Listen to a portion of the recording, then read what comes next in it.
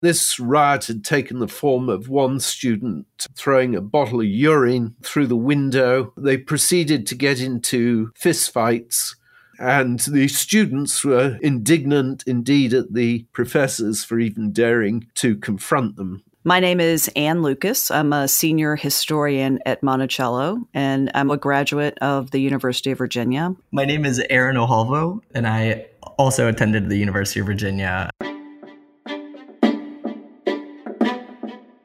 This is our podcast in the horse of Cumin events. In the horse of Cumin events. Take two.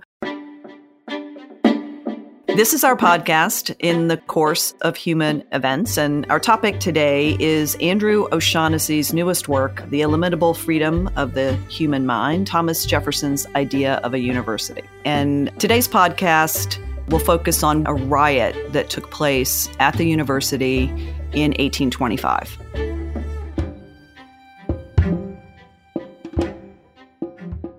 My name is Andrew O'Shaughnessy. I am the Vice President of the Thomas Jefferson Foundation at Monticello, Saunders Director of the Robert H. Smith International Center for Jefferson Studies, and also a professor at the University of Virginia.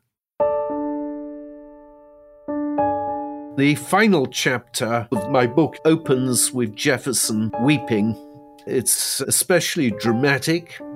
This took place in the Rotunda, which is the loveliest and largest of all the buildings at the University of Virginia.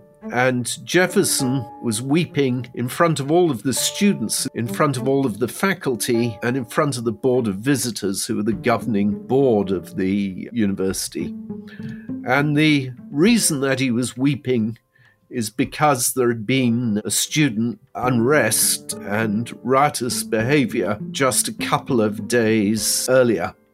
And this riot had taken the form of one student throwing a bottle of urine through the window of one of the pavilions in the house of George Long, a professor of classical literature and history. The students proceeded to get into fistfights with two other professors. One of these was George Tucker, a very interesting man. He wrote the first science fiction novel in America. He was certainly no weakling and ripped the shirt of one of the students before the guy got away. He was with another professor, John Patton Emmett. The two of them had been sitting, talking together when they'd heard all the commotion on the grounds. They found the students disguised in masks. That was very popular in the period. It conformed with the Southern Honor Code. The main thing with honor was not necessarily that you be a good, chivalrous individual, but that you should appear to behave in a very civilized way. And if you did indeed not do so, you should disguise yourself and not get caught. Honor was all about maintaining your reputation. And it was an obsessive issue among male Southerners. The best way to think about it would be like modern-day gangs. If you insulted one of them, they would regard it as a matter of honor to fight a duel. And the students were indignant indeed at the professors for even daring to confront them. The disciplinary problems at UVA started almost immediately with the arrival of students. But that being said, I think there was a lot of what Andrew called strict and sometimes petty rules for the students to resent. He noted that when they arrived on grounds, they had to turn in their money to the provost and then accept it back in the form of a weekly allowance. They were prohibited from drinking and smoking and gambling. They had to be in bed by 9. They were expected to wear uniforms. They were expected to attend their first lectures at 5:30 in the morning. So the earliest students were the sons of plantation owners. They were the sons of wealthy merchants, and they were really part of a culture of entitlement. And being at the University of Virginia was, for them, part of a status system, and it encouraged in some ways some of this poor behavior. What was interesting to me is that any time that their insubordination is called out, the students throw tantrums. They put out petitions where they assert what they call the irreproachable character of the guilty parties. Eventually, 14 students came forward, and when they came forward, Jefferson stopped crying and became very angry because it turned out that the student leader was someone called Wilson Miles Carey, Jefferson's great-grandnephew. Carey had already been removed from 2 previous colleges, William and Mary and Hampden Sydney. He had a drinking problem, so it was one of his own relatives who'd led the riots, and Jefferson was incensed. It's not surprising that he was distraught at the student unrest because he had devoted the last 10 years of his life to what he admitted was an obsession. As the son of a surveyor, he personally surveyed the ground on which the university would stand. As a lawyer, he wrote all the bills that created the university. As a self-trained architect, he designed the buildings and supervised the construction. As a politician, he really thought through the political strategy of creating the university. As an intellectual, he designed the curriculum and set out the criteria for selecting the faculty. As a bibliophile, he chose the books for the libraries, and he would invite every student up to Monticello, usually in groups of 3 to 7 on a Sunday evening. He would show them the original draft of the Declaration of Independence and give anecdotes about some of the leading members of the revolutionary generation, such as George Washington and Benjamin Franklin. He was engaged in every aspect of conceiving the university, as a result of which it was often simply known as Mr. Jefferson's University. He could really be obsessive in the way that he managed the world around him. Think about the fact that he recorded the wind direction, the temperature, the precipitation, the humidity, the atmospheric pressure every day, twice a day for 40 years. So I don't think that it's surprising that he felt a need to oversee every detail of the founding of UVA, from the architecture to choosing the books. The riot was, I can imagine, an incredible disappointment at the end of a long life. And it was at a time when he is fearful of his legacy. He is desperately aware that his finances are in complete ruin. The university being the hobby of his old age, there's a lot riding on its success. When the riots break out, you start seeing these stories cropping up in Washington, D.C. and Richmond that sort of attack the university. People are talking about the students being in an absolute state of insurrection, and rumors going around that they're tearing down houses in Charlottesville and that the whole institution had come to an end. I think that put Jefferson in a really difficult place. He was devastated, and like you said, he was embarrassed. It is absolutely uncharacteristic for Jefferson to show emotion openly.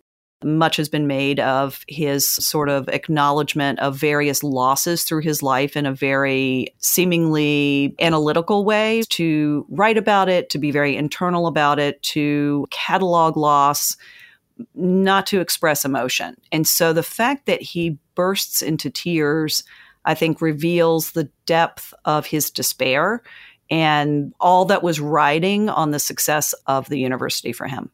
And that sort of desperation very quickly turns to anger when he finds out that a member of his own family was involved in leading the riots. I mean, he becomes furious. It would be the ultimate act of betrayal by a family member. And Andrew makes the point that the idea of being a patriarch was very important to him in how he saw himself in relation to his family, to the enslaved community at Monticello, and also the university. He really thought that there was going to be this patriarchal relationship where students could look to him and to faculty members as father figures. And I think that's part of why he was so disappointed with the misbehavior of students when the university opened, because it just did not pan out that way during Jefferson's lifetime. That kind of father-son relationship was not the dynamic that was going on. The University of Virginia was very demanding. It had the longest semesters of any university. They broke off just for a week or so over Christmas with virtually no summer holiday except on the date of the 4th of July. And this was actually one of the legitimate grievances of the students. It was one of the first universities in America, if not the first, to introduce an exam system, making the requirements very demanding. Jefferson said that the students divide into 3 groups. He said you have some excellent students in the top third, which was praise indeed, because people claim that Jefferson never praised any of these students unless they were as bright as he was and had the same work ethic. He said another third were solid, and then he said finally the other third were idle ramblers incapable of application. I don't think that Jefferson could wrap his head around the mindset of these students. He would work as many as 15 hours a day during his time at William & Mary. He'd study till 2 o'clock in the morning and then wake up at dawn. And when the university opened, it had the longest terms and the shortest vacations of any school in the country. I think because Jefferson couldn't fathom that students would want to waste time that they could be using to improving themselves, which I think just gives him a great degree of disdain for these ramblers. But honestly, I think it's so funny that Jefferson feels the need to calculate things like this. It kind of reminds me of the math that he does, leading him to claim that there was a 14-to-1 chance that his daughters would marry blockheads and that that's why they needed to be educated. Well, also, he essentially ranks his grandchildren. Yes. And he has decided that Anne Carey Randolph, the eldest, is great. She's fantastic as a gardener.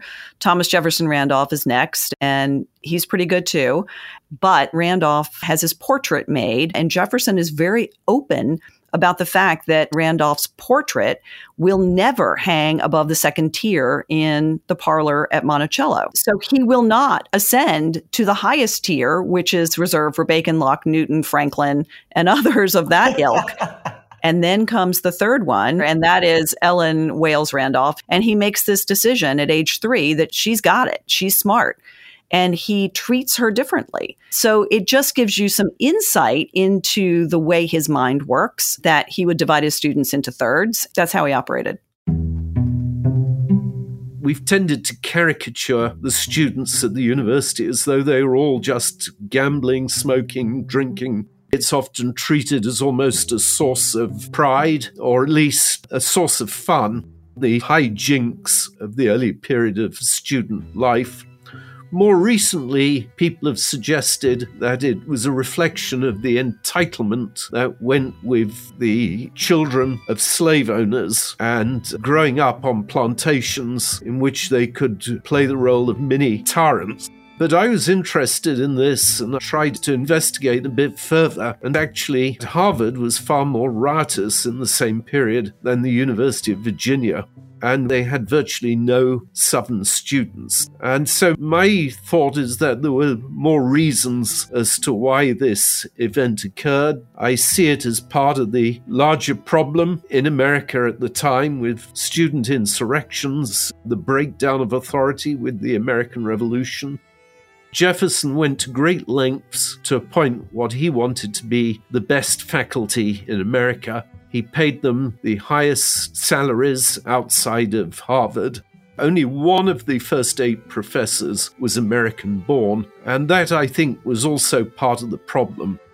These faculty were European and much more used to a hierarchical world. They tended to be disciplinarians, and the students, therefore, in their complaints, specifically spoke of what they called the damned European professors. I think that a lot of the displeasure with the European professors stemmed from these students feeling that their parents had cast off the shackles of the old world, and suddenly they were expected to take orders from foreigners in their mind. These professors represented all of the values that their parents and grandparents had fought against. I think that Andrew rightly points out that violent student riots like this were taking place all over the country and that northern schools like Harvard experienced them too. But at a place like Princeton, where a third of the student body is coming from southern states, that third of the student body was disproportionately delinquent in violent behavior. In Notes on the State of Virginia, Jefferson makes the case that children absorb everything. So when a white child sees their parent punish enslaved people on a daily basis, they're being nursed in tyranny. And he argues that destroys the morals of white Southerners and transforms them into despots. And honestly, I think you see that over and over again at the university. It's worth pointing out that there were riots subsequent to the 1825 riot, culminating in a horrible incident in 1840 where John A.G. Davis, a professor, was fatally shot during an insurrection on the lawn. So it's 15 years of unrest. One anecdote that Andrew included in the book was in 1828, where a group of students beat an enslaved waiter with a broken stick until one of the hotel keepers, the sort of outside contractors that managed the dining halls, came out and found the waiter covered in blood, and he broke up the fight and reported the students. And then during the hearing, the student expressed indignation at being called before the faculty for so trifling an affair as that of chastising a servant. And then, of course, he challenges the hotel keeper who had reported him to a duel and threatens to shoot him in front of a crowd. And in Notes on the State of Virginia, Jefferson ends that section where he talks about slavery on an ominous note. He admits that he trembles for his country when he reflects that God is just and that his justice cannot sleep forever. And honestly, I think that he's capable of seeing that there's retribution for centuries of violence on the horizon, and that if there's a benevolent God, there's no way that he's taking the side of the Southern whites in that contest. There's a great quote that I want to get in here. There's a British sociologist named Harriet Martineau who visits the university in 1835. And she writes, "The eyes of the world will be fixed on Jefferson's University during the impending conflict between slaveholders and freemen." And it's incredible that in 1835, she is forecasting the tension and she's recognizing the university as this microcosm of what will come. And I think Andrew does an incredible job of looking at how others have viewed the university as sort of a lightning rod for conflict. It's no accident that the Unite the Right rally in 2017 chooses the lawn at the University of Virginia. I feel like it would be wrong to not bring that into the conversation when we talk about riots that take place in that space. One of the students I talk about in the book is a man called Henry Tutwiler, who later becomes president of the University of Alabama and founds a school which was distinctive for encouraging both boys and girls. It was co-ed. One of his daughters became one of the first women principals of a college. Tutwiler was also unusual as a Southerner in that he had been an anti-slavery campaigner, and it was a view in which he did not waver. And I like to use him as an example of the progressive nature of university education. The great hope of Jefferson was that each generation would improve their country and improve their society. Tutwiler gave a talk to the Alumni Society in 1875, 50 years after the riot, and he said to all the assembled that he could remember Jefferson as well as if he could see him in the room at that moment.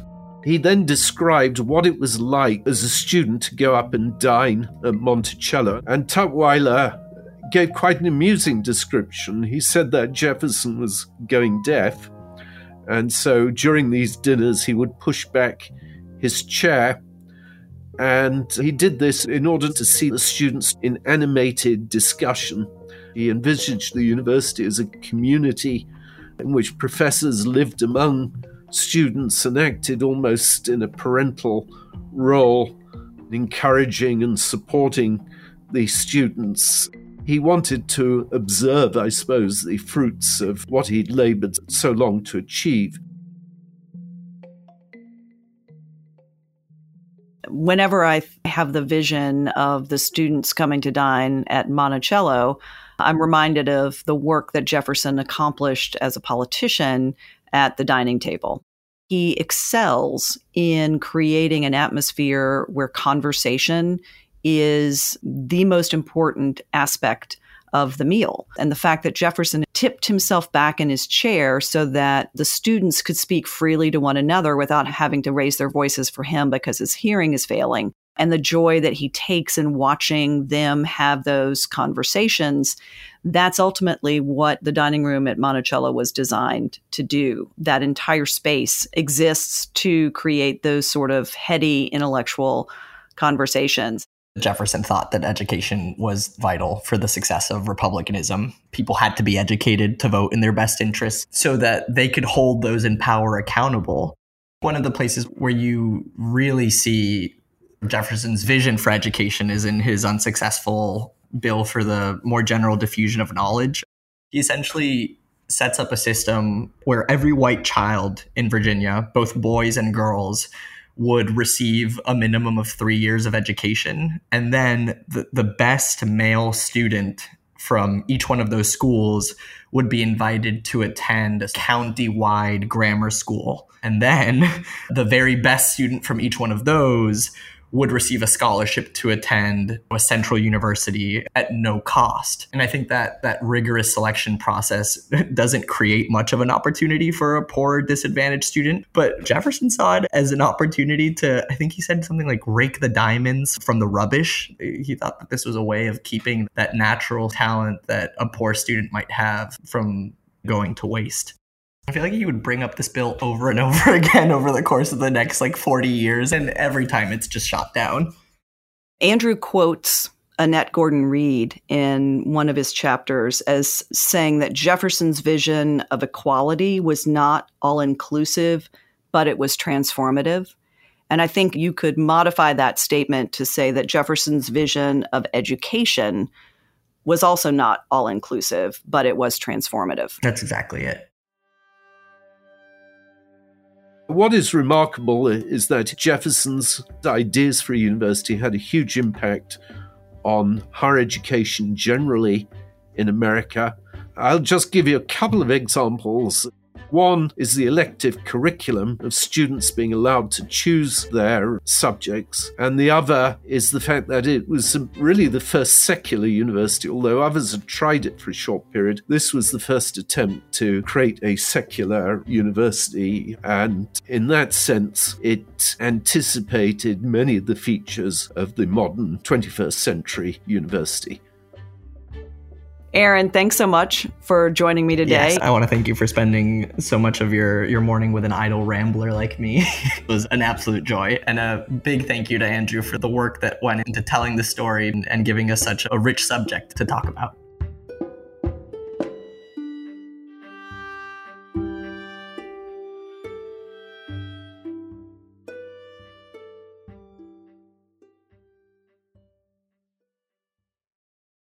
If you'd like to buy a copy of Andrew's book or want to know more about this story and the creation of the University of Virginia, go to monticello.org/UVA book.